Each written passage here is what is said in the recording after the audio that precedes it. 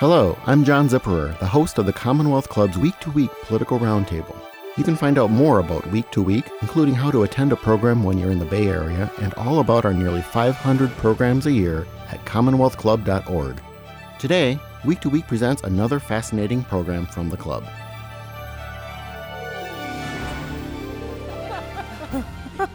Welcome to the Meow Show, your A through Z covering the LGBT, LMNOP, and everyone in between show. I'm Meow, and here Thursdays we do a 1-hour inclusive talk with John Zipperer, my co-host.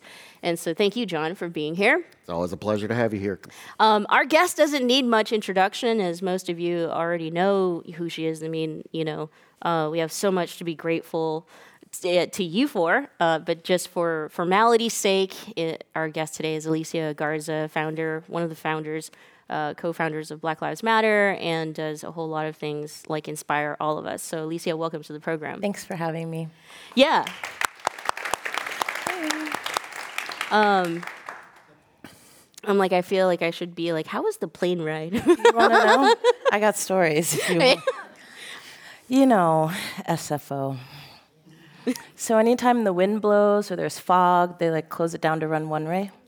So me and about 1,000 other people were stuck at LAX, and my plane took off before everybody else's did, but it was an hour and a half delayed. Then I finally get to the airport. I have to pee really bad, but I'm like, let's just go. And I go to get out of the little parking thing. They're all malfunctioning. So there's a line, and I'm like, at this point, we just have to give it to God. And then God gave me the courage to share stories with everybody. Exactly. Here we are. Exactly. Here we are. That must be what's going on. Yeah. Well, thank you so much for being a part of this program. I mean, you were just here a few days ago. I was on Monday. Structural racism. And so we hear a lot from you about a lot of things. But here in this program, for the 1 hour that we're going to spend with you, I'd love to kind of pull that into a discussion about the work that you do and LGBTQ and it's Pride Month and where do we go from here? About 5 years probably back ago. to the airport. Yeah.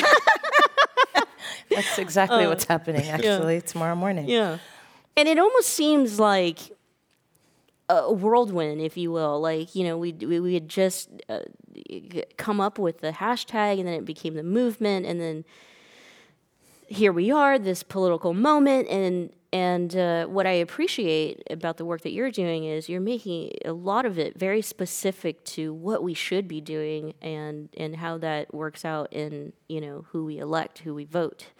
So let's talk about... Ooh, we going to talk about elections?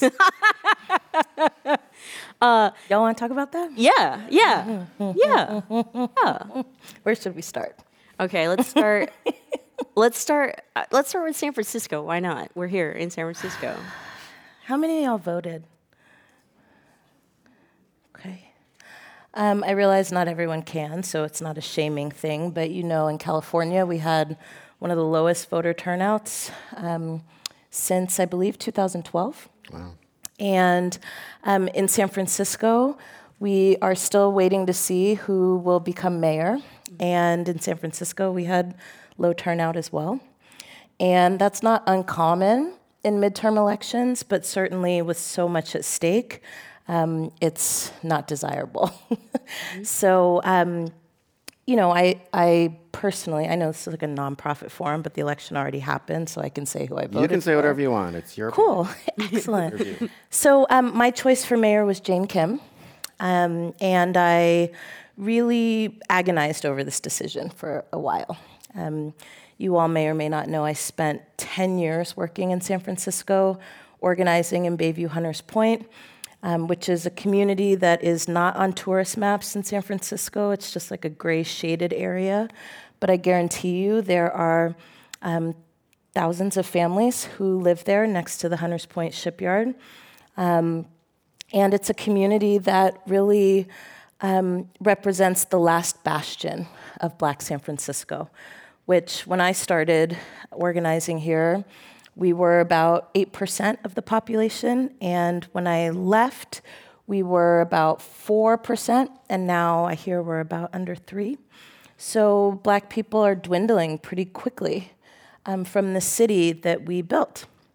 And there was a lot of kind of back and forth during this election about Black representation. And certainly I was excited about the prospect of having the first Black woman as mayor of San Francisco. And I think London Breed is a brilliant Black woman, and she's accomplished and totally qualified. And we differ on a lot of things politically. And one of the things that I saw after Ed Lee passed away unexpectedly was a really disturbing series of assessments about London that had nothing to do with her qualifications, and I think everything to do with racial dog whistles that talked about why she wasn't qualified for the mayor position. And there were some moves that were made by members of the Board of Supervisors to block her from becoming interim mayor, even though she was the board president. And so I think what we saw in this last election, to be quite honest, is the anguish of what's left of Black San Francisco, feeling like Black people are locked out of opportunities in the city, which is true. Feeling like Black people are woefully underrepresented in politics in San Francisco, which is true. Malia Cohen and London Breed being on the board was it's the highest number of Black supervisors that... Two? Really? Wow. That has pretty much occurred in the history of this city. Wow. And I think what we find, right, with this kind of displacement and really disenfranchisement from the political system is that we can be tempted, right, to move in ways that are symbolic, but may or may not actually change the conditions of Black people. And that's what I care about. And so it was hard for me because on one hand, I really wanted to see a Black woman as mayor. Mm-hmm. And on the other hand, having worked in Bayview Hunters Point and worked side by side with residents there for 10 years, I know that London didn't vote the way that I wanted her to and that community members wanted her to as it related to what's happening at the shipyard. And of course, 10 years later, that debate is coming back up. We're learning that most of the soil sampling was falsified, which is a campaign that we kind of initiated, right, in 2006. And we were told that we were crazy and that would never happen in San Francisco. And of course, we're seeing all of these things unravel. So I say all this to say the big lesson here is that until we deal with the ways in which Black people feel disenfranchised, we'll always be faced with these kinds of decisions where we want to see someone who looks like us and represents us, but we also have to have that litmus test of, you know, what is your vision for San Francisco, and do we share a vision of how we get there together?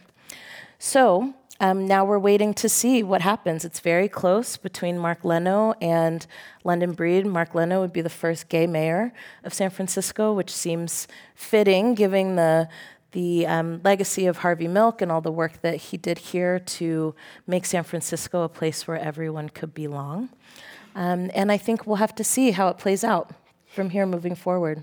I want to add something before we get to Dawn really quick, because, you know, I too had a really hard time figuring this one out. Mm-hmm. And before you got here, you know, I mentioned to the group that it was like the first Asian American female to lead San Francisco, who is progressive, or the first gay mayor, and you know, came out in San Francisco. So the gay mayor thing, I mean, even members of the LGBTQ community like struggled with that. What do you think that's all about? And even for yourself, having identified as a member of the LGBTQ community, I mean, obviously, where I'm getting at is that identifying as a member of the community isn't enough. Sure. I mean, let's complicate this a little bit, because I also hear progressives kind of parroting what are conservative talking points around identity politics. And so let's just put this to bed. Black feminists coined the term identity politics, and it was really an intervention in our social movements to make sure that we understood the ways in which our experiences impacted our political analysis and our political vision. And so when we talk about identity politics in the Black feminist tradition, what we're saying essentially is that any issue that you care about has to be looked at through a lens of race and class and gender and any other social position that is not considered dominant and that lacks power. And I think the way that people tend to use it now is really like a George Bush talking point, which essentially says, we all bleed red, and why are we even paying attention to any of those things? In fact, if you talk about race or gender or sexuality, then you're separating yourself from other people, and it prevents us from forming alliances. And that just couldn't be farther from the truth. And so I think what we have to be careful about is in our quest to figure out how do we challenge the deep polarization that is happening in our country and has been present for a long time, not to be satisfied with symbolism only, but also to be careful not to throw out the baby with the bathwater, meaning it is so important to look at issues of housing and education and taxes through the eyes of people who are marginalized from power.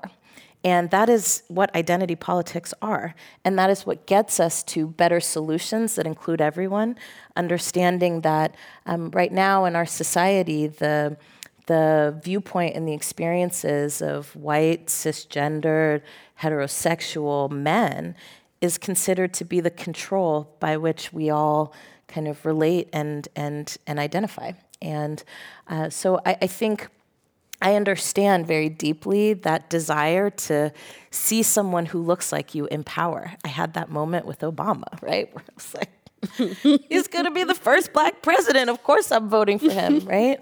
But I think if we're to change what we want to see changed, we have to be really mindful about making sure that we're not just clear about seeing people who look like us in positions of power, but also having people who look like us who share our vision for how to get to equity in positions of power. And the temptation to vote, I would assume, it comes not from just seeing someone who looks like you, because I'm assuming you were not influenced to vote for what's his face? Ben Carson? Ben Carson. Nope. Yeah. Thomas Sowell is probably not, regular dinner companion. No. Yeah. But it does come with someone who is with you on a number of things, but then you find those things that just are not. I actually wanted to build, though, on something you said before about, again, on the local level, people who would be making the change you want to have made and look like you. Mm-hmm. So can I give you, you have the platform in a lot of places, but can I ask you here to shine the light on some of the up-and-coming men and women who you think are maybe future mayors and future board of supervisors, presidents, and others who can actually make the laws from the inside? Ooh, okay. Yeah, I can do that. Well, let's start here. I mean, I was priced out of San Francisco a long time ago, so I can talk to you from where I live, which is Oakland. But we had some really important, we had some really important people running for office this cycle. And to be clear, there were more women than ever in history that ran for office, which I think is dope. Pamela Price, of course, ran a really great campaign for district attorney, and she did not prevail, unfortunately. But I think her vision and clarity around how to transform the criminal justice system from vengeful to redemptive was inspiring and exciting. And I think it was so threatening to the status quo that we saw police unions dumping tons of money into the election at the last minute to make sure that she wasn't elected. We have great electeds now, like Latifah Simon, who's an elected official over the BART board, who's been doing a number of incredible initiatives around making BART a sanctuary and making sure that that we're not criminalizing migrants on our transit systems, making sure that we're extending transit to communities that are locked out. We've got Kat Brooks running for mayor in Oakland, which I think is a really exciting campaign. We've got Tony Thurmond, right, who I believe is moving on to the general for the race for state superintendent. So we've got a lot of people who I think share a vision for equity and justice, but we do have to do more work to really cultivate people who want to step up to those leadership levels, and we have to be behind them, not just at election time, but we have to actually take on the mantle of helping them govern. And to your point, you talk a lot about allyship. And non-Black folks and what they can be doing other than voting, in support of some of these individuals. And it's a very basic question, but what is allyship? What does it look like? And I'm sure of it. It's almost even frustrating when somebody says, "Yeah, what can I do? What can I do?" Yeah. Well, I'm not in love with the allyship term because I think it's pretty passive. So to me, I could say I'm an ally to children in Indonesia who are making clothes that I buy at Old Navy. But if I'm still buying those clothes at Old Navy, then I'm not really being an ally to those children in Indonesia who are making those clothes for nothing, right? So I think what I like to talk about is co-conspirators, because I think it is more of an active representation of what it means to really stand with someone and to take responsibility for each other. And so I do think we need to move from theoretically, like I think I feel your pain kind of a thing, to I might not feel your pain, but I understand that we have to change what's happening in society, and I want to work with you to do that. That also requires, right, that as someone who occupies a position of power, that you're willing to relinquish that in the service of making our world more just. With that being said, we all can be in those positions. This isn't like a black-white issue. Every one of us, right, occupies a number of different experiences that in some cases represent those who get to make decisions about how things should be, and in other cases represent those who are having decisions made for them, right?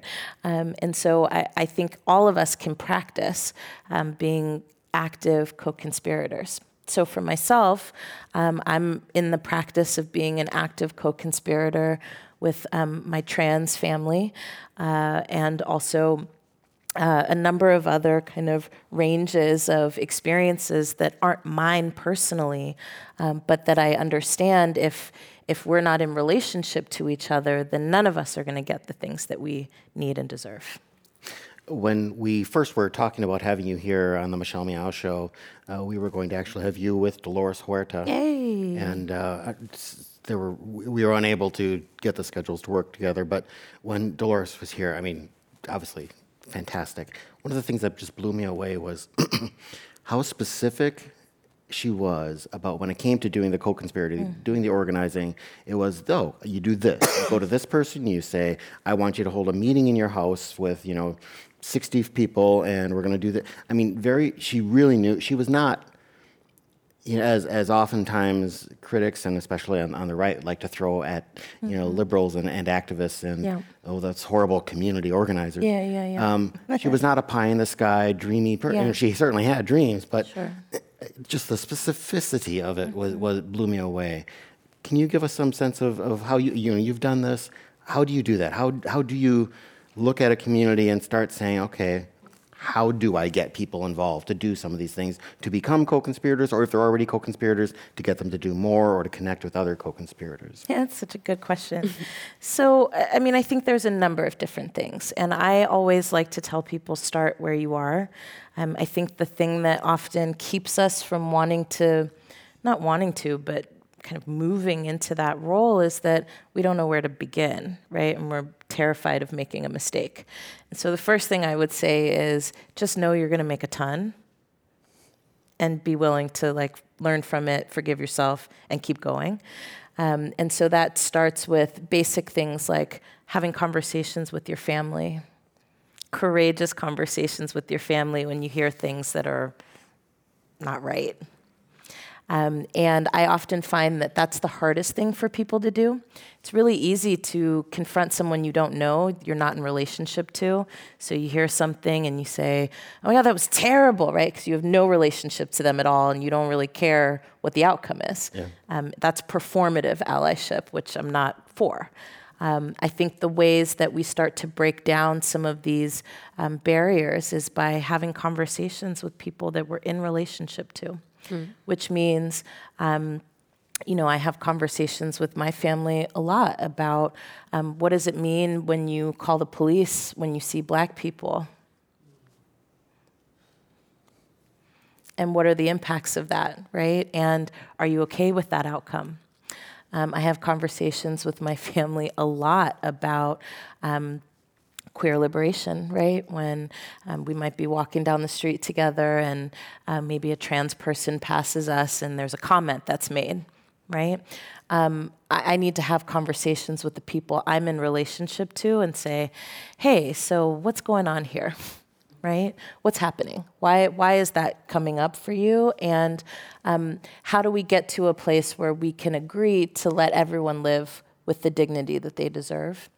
And then you can move that forward, right? I think things like the way that we vote is an actual example of allyship and co-conspirators, right? So I'll give an example. With the DA's race, there were lots of people who said, well, I know Nancy O'Malley is really not great on criminal justice issues, but she's really strong on domestic violence issues.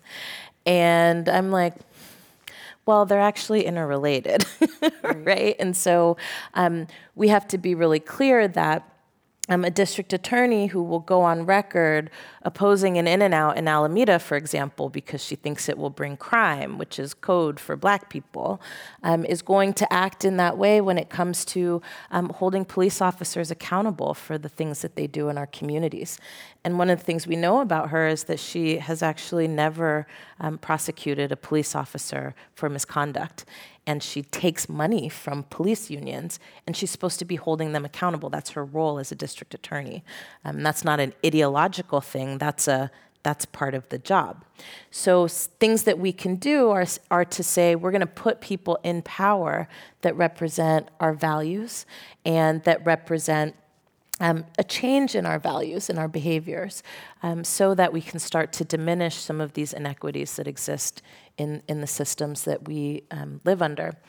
And then another thing that I'll just offer here is I do think it's really important as a co-conspirator to get to know experiences that are not your own. So asking more questions and making less statements is always important. I can't tell you how many times people will say to me, like, good luck with your movement. I'm just so proud of y'all and good luck. And I'm like, wait, so you're just gonna leave it up to Black people to like figure out how we dismantle racial inequities? That's not gonna work. If it's just on Black folks, right, we're not gonna win because we're not the ones who are in control of those systems. So we actually need people to disinvest.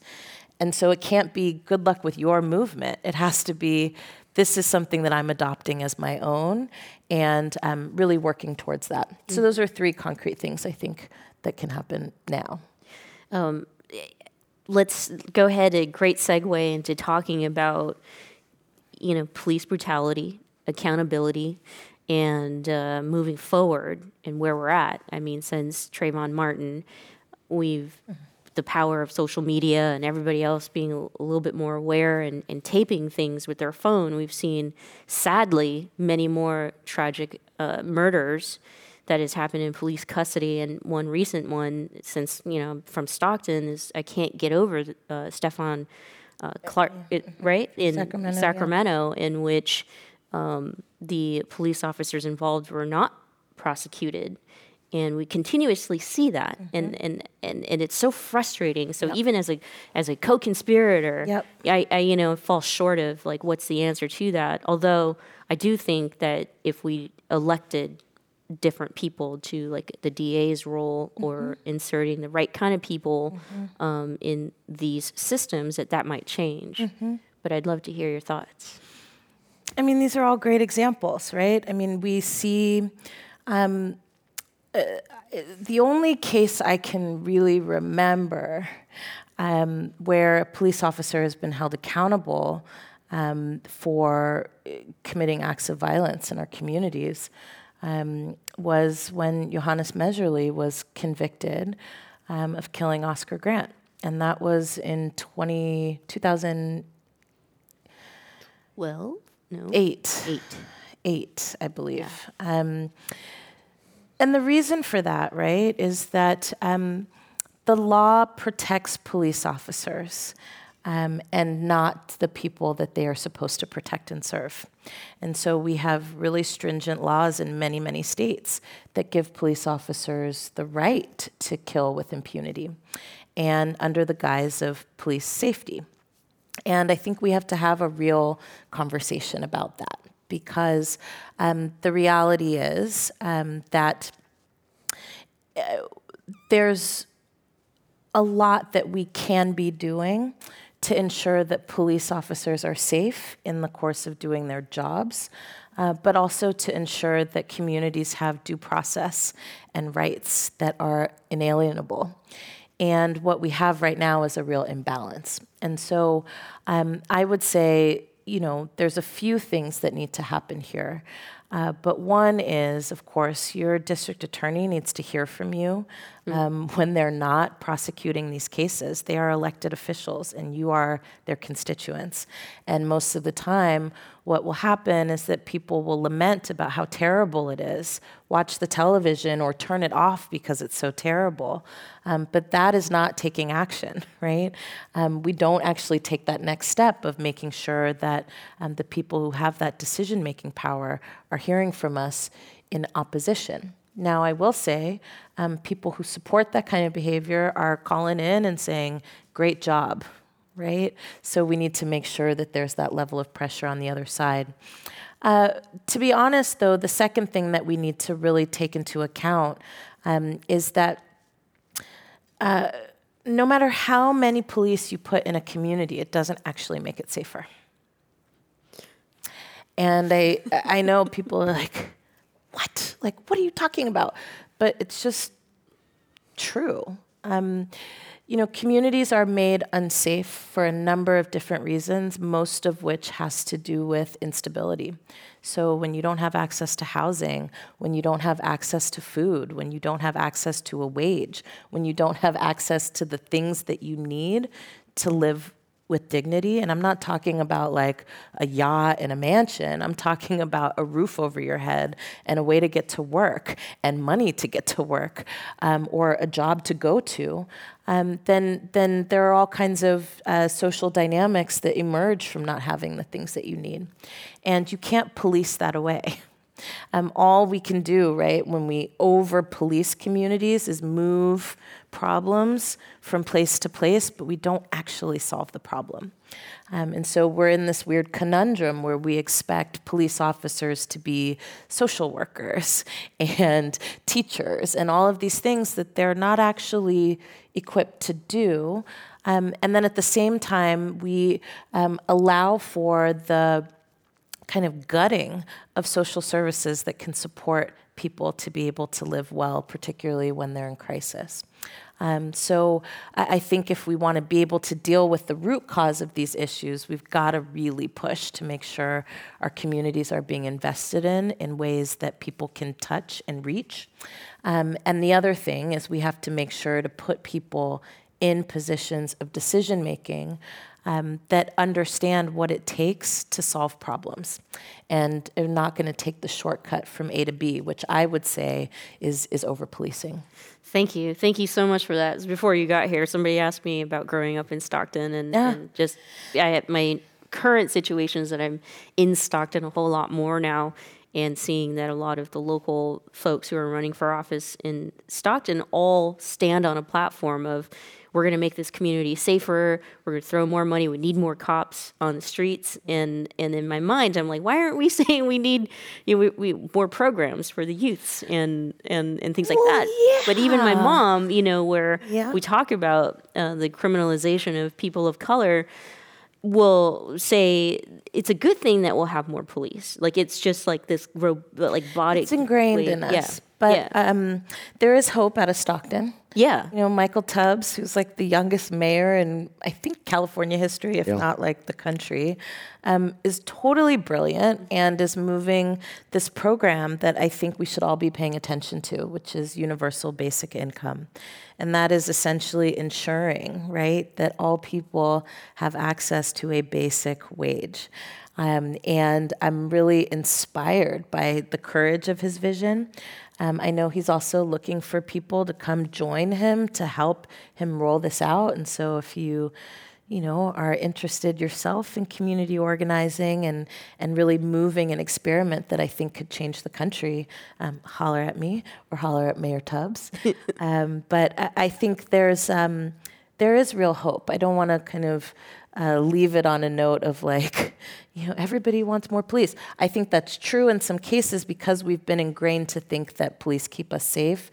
And ultimately, we want to be safe. And so we're going to reach towards the things that we know. But I think that if we really want communities that are free of crime and free of violence, then we have to get to the bottom of like, why do these things exist?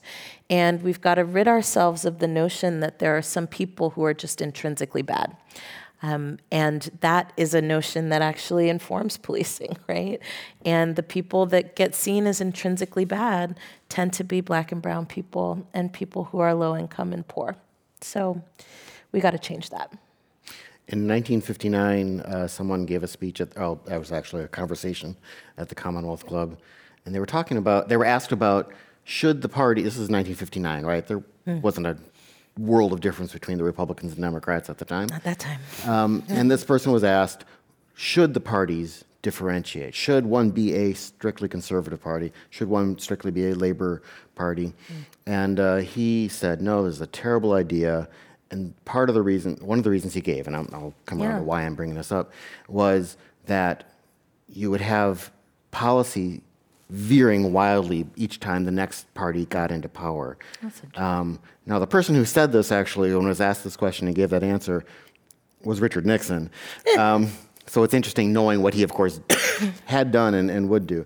But I actually think that's an interesting point, because when we're talking about, changing those things, putting public monies toward solving issues or at least ameliorating people's pain, we used to be able to think that, okay, well, that's a new policy that's going to last.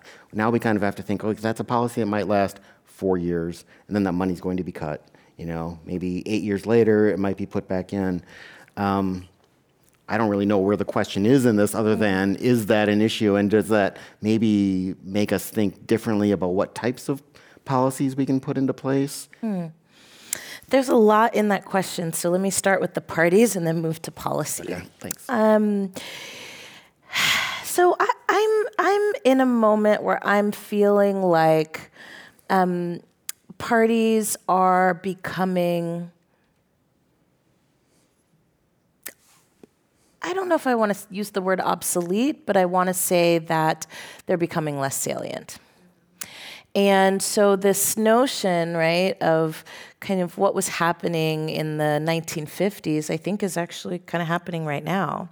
And it's creating a deep level of cynicism and disconnection from regular people to government and governing. And that is a huge problem for us, because with all of the flaws in our democratic system, and there are many, when people choose not to participate, it actually makes the system untenable. And it allows for the consolidation of power in ways that aren't likely to trend towards getting people the things they need. So, with that being said, I want to be very careful not to also like feed into this narrative of like, if you don't participate, then you don't matter, because there's a lot of reasons people don't participate. And part of the reason people don't participate is because they don't think it will matter. And there's good reason for people to feel that way and to think that. And at the same time, I think this is a moment for us to try and move through that level of cynicism, because no policy will be changed by people not jumping in to fight for what we deserve, period. And I'm somebody who believes that voting and participating electorally is one tool of many that we must use for societal transformation. And I think there's room right now to start to reimagine what can a new democracy look like that actually appeals to people's heart and soul, right? Like, I need to make this decision because it impacts me and the people I care about. And we are not there. And I was telling a friend yesterday as we were doing the kind of autopsy of the California primaries. First of all, I was looking at the map of California and I was like, it's all red, and then there's blue along the coast, and then there's a little pocket of blue near the border, near the Nevada border. But it's all red. Mm-hmm. And this is the 5th largest economy in the country. And there's so much at stake. So I was looking at that thing and I was like, this is fascinating. And then I was saying to her, if turnout stays the way that it is now, we will absolutely have another term of the Trump administration. Mm-hmm. Period. So it is possible to be under this administration for 8 years. So a lot of us are like decrying how terrible it is, but also that's not enough. Like, when you look at the fact that turnout was like at 22% in the 5th largest economy in the country, what that means, right, is that we are allowing for there to be space for values that actually the majority of the country does not share. Mm-hmm. And that is a big problem. So I would say I'm really not faithful about the parties getting clearer about what they're for, because I think it's a lot of mismatch, mostly because I think Democrats cater mostly to the center and are kind of going after this mythical white working class voter that's been ignored forever. The reality is, I think demographically, right, and Steve Phillips talks about this in his book, Brown is the New White, Brown is the New White, that the demographic changes in this country mean that people of color can form a majority, and that majority can actually move a series of values that most of us believe in. Mm-hmm. But without folks being organized, right, we're not going to get there. And in fact, we will be subject to the tyranny of the minority, which is not what we want. So I think that's parties. Policy, I think, has to be looked at in relationship to culture. And so I think what ends up happening is not so much that you have a swing in policies, but you certainly, if you don't have the grounding of behaviors that represent and reflect the values inside of policy, policy becomes hollow. Okay, so we can have laws on the books that say that we're going to decriminalize marijuana. But if the culture says, right, that we're against that, and that actually that drugs, right, are predominantly a problem for people of color communities, then those policies aren't going to be enforced, right? Policies decriminalizing marijuana are not going to be enforced in the ways that we want. So I think policy has to be linked with culture all the time. And our strategies to try and build better policies have to be linked to a strategy around changing hearts and minds and winning hearts and minds, so that we're really invested in the rules that we make about how we be and who we be together. Masterpiece cake shop. I'm going to ask one more question, and then I want the audience to be able to ask you questions. And that has to do with, because it's Pride Month and LGBTQ, and like, I just have this question, like, where is the LGBTQ movement in all of this? Which there's some stuff going on, but you've got Emma Gonzalez, who's heading the anti-gun violence issue, who identifies as a part of the community, but that's very specific to the gun violence, right? Where are the LGBTQ leaders in all of this? We're everywhere. Exactly. Well, look, I mean, we just saw the Supreme Court in this ruling, which y'all know what I'm talking about?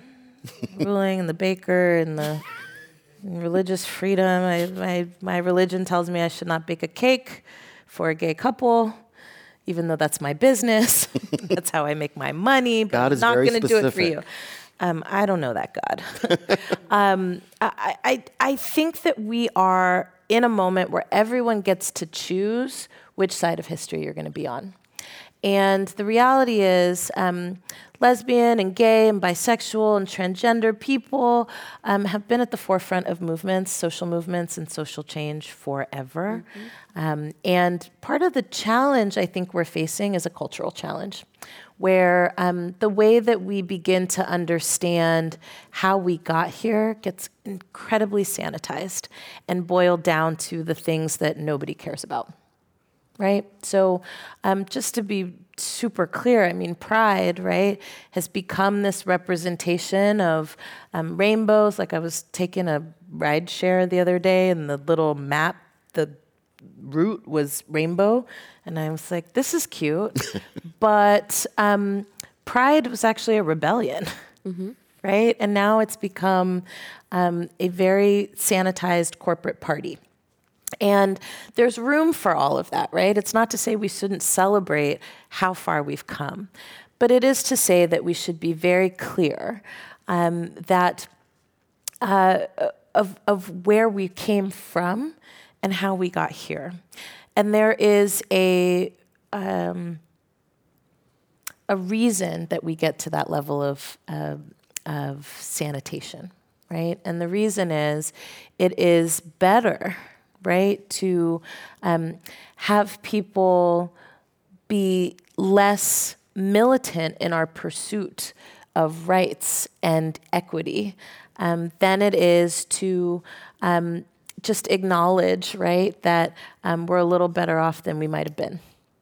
So in this month, I'm thinking a lot about Marsha P. Johnson, and I'm thinking a lot about Miss Major, and I'm thinking a lot about Stonewall, and just remembering that the struggle for rights and dignity for lesbians and gay and bisexual and transgender people, queer questioning, the whole rainbow, right, was never about marriage equality. It was about equality. Right? Just like the struggle for Black rights and dignity was never about voting. It was about being able to make decisions over our own lives. It was never about just about Jim Crow, right? It was about being able to have access to the things that we need to live well. And so once we start to really get into what it is that we're actually fighting for, I think we start to see more of where our people are, and we make more room for that, right? So when I think about marriage equality, what I know is that even though that fight seems like it was like a 5-year period, 5 to 8 year, it was actually like 30 or 40 years, right? To the point where people could even publicly identify as LGBT, share public accommodations, right?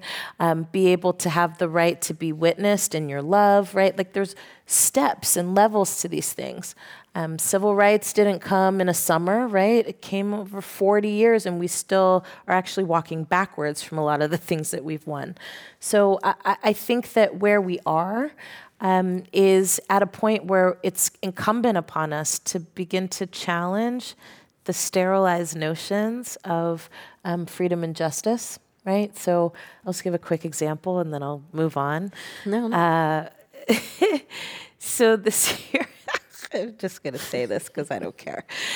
This year for Black History Month, we got approached by Walmart to do a commercial for Walmart.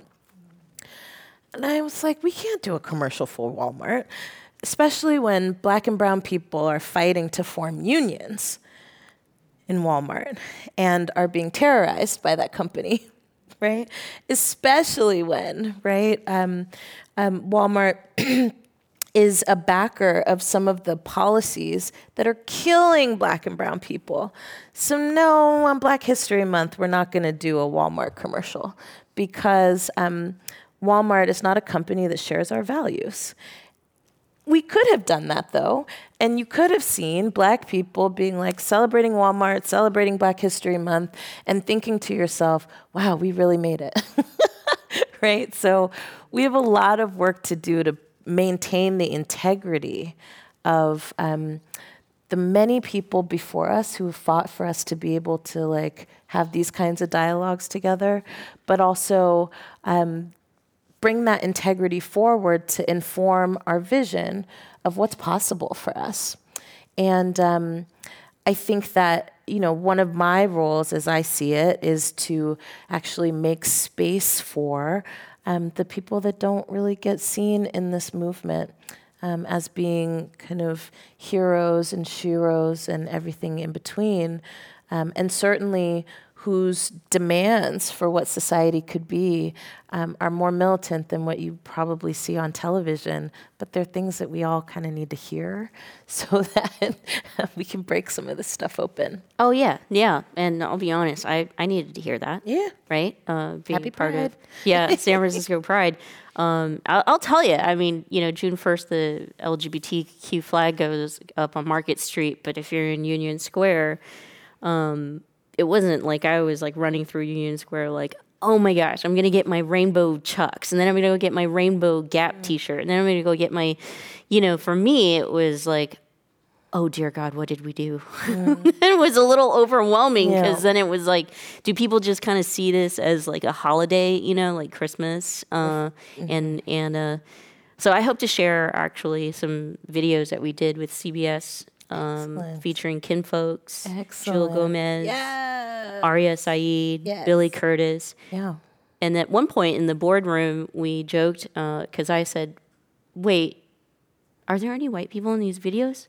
And it was almost a moment of like, are we going to get in trouble for it? And then we all just bursted up, started laughing, and we're like, I think it's okay that actually we don't in any of the videos there, besides Ali, who's Puerto Rican, who's not white. But so thank you for that.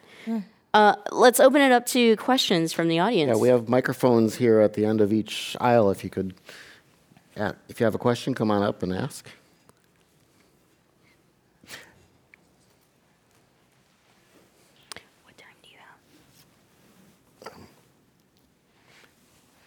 Hey. Oh, perfect.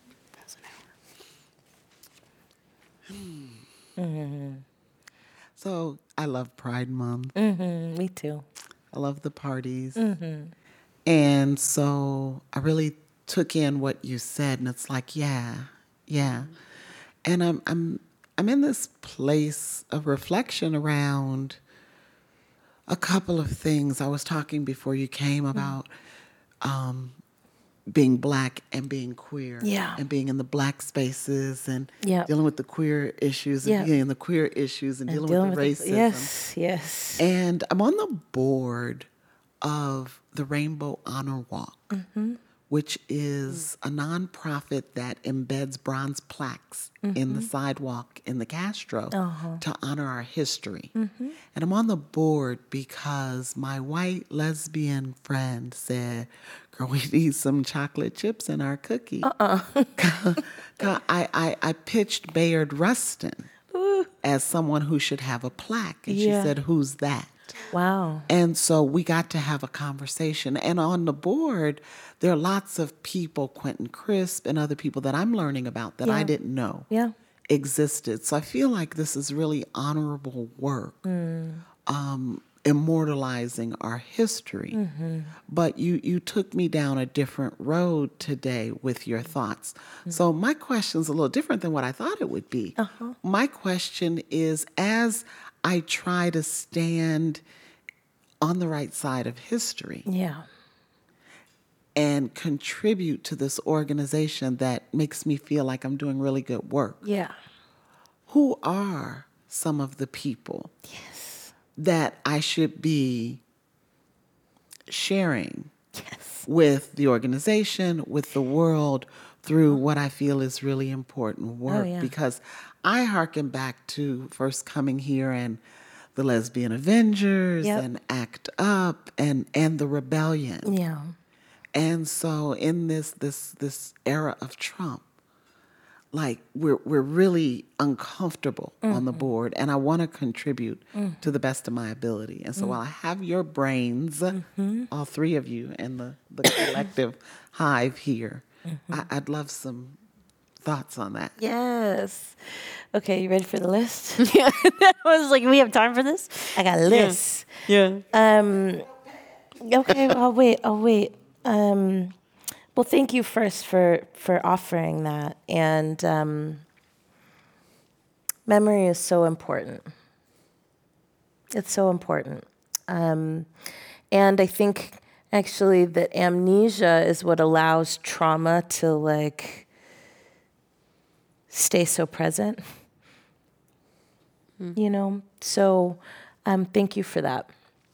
And I'm not sure if this is the same organization, but I have that experience when I walk through the Fillmore and I see the plaques of people who helped build that community.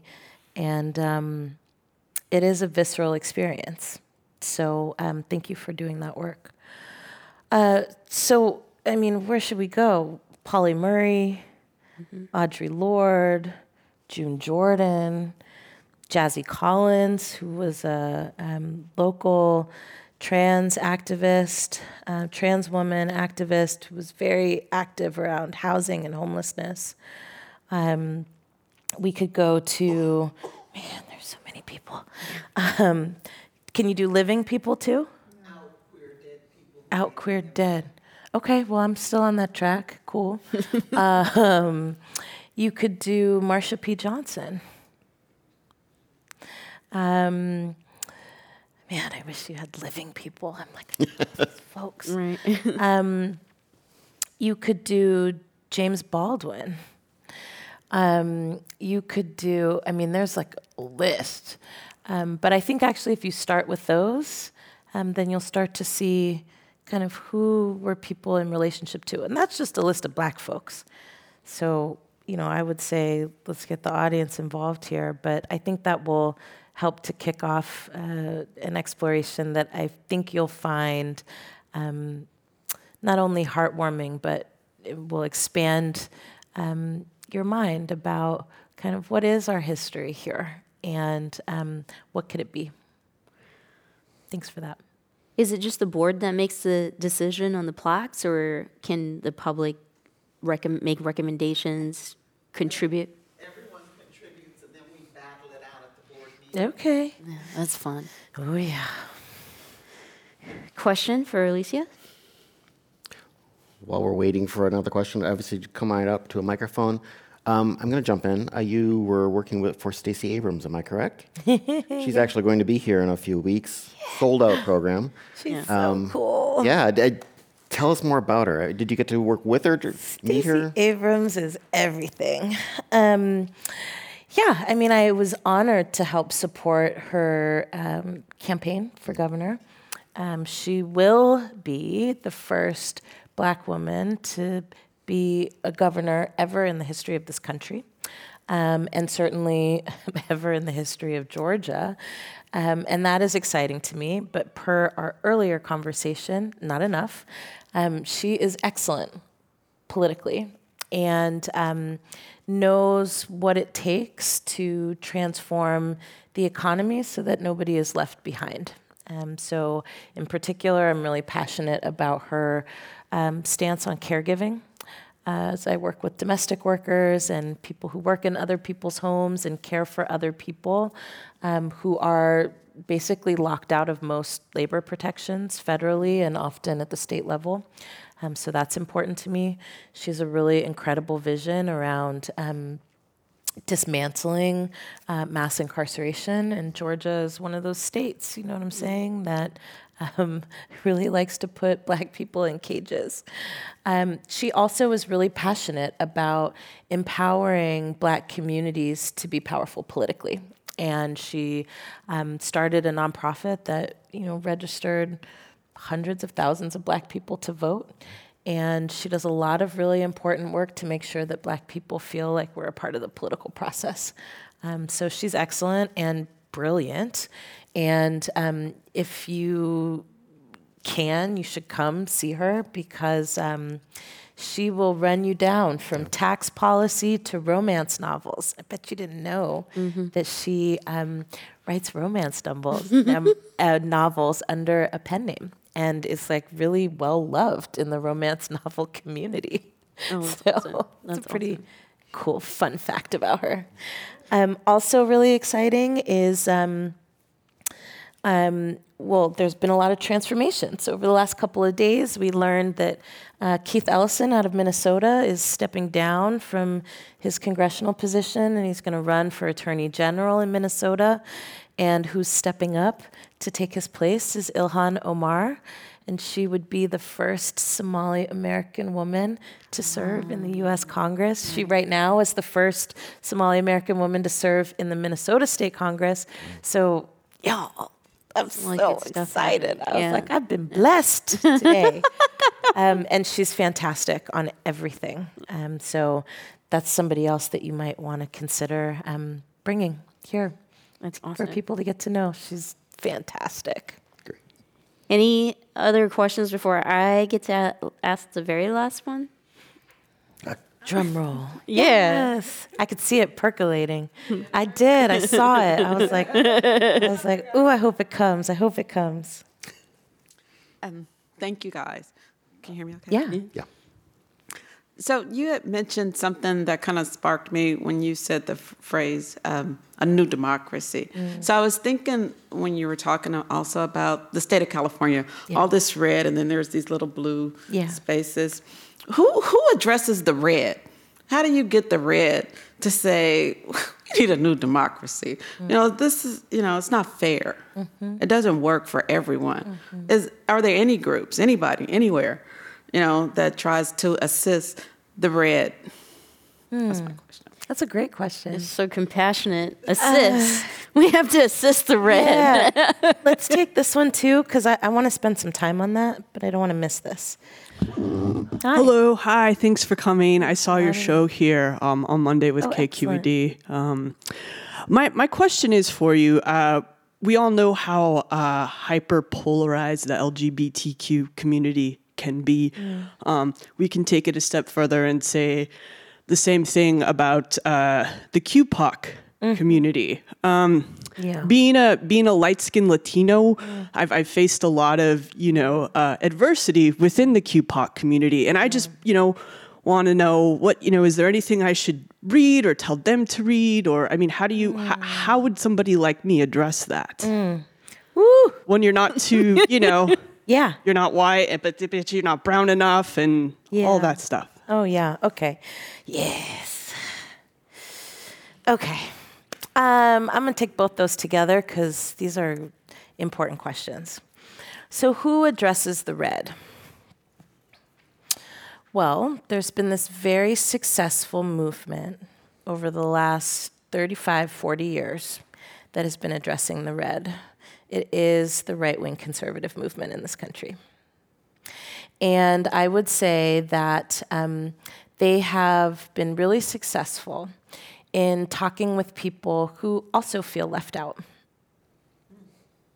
And they have given language to why you feel left out and what you can do about it and what it will accomplish.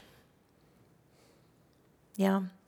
So I say all that to say, most of us feel like we're left out in some way, shape, or form, whether it's whatever I do is not going to matter, or whether it's, none of these politicians ever talk about anything that's related to my life, right? And I think that's why we are where we are, is that our systems of representation are really working well. Really are working well? They're working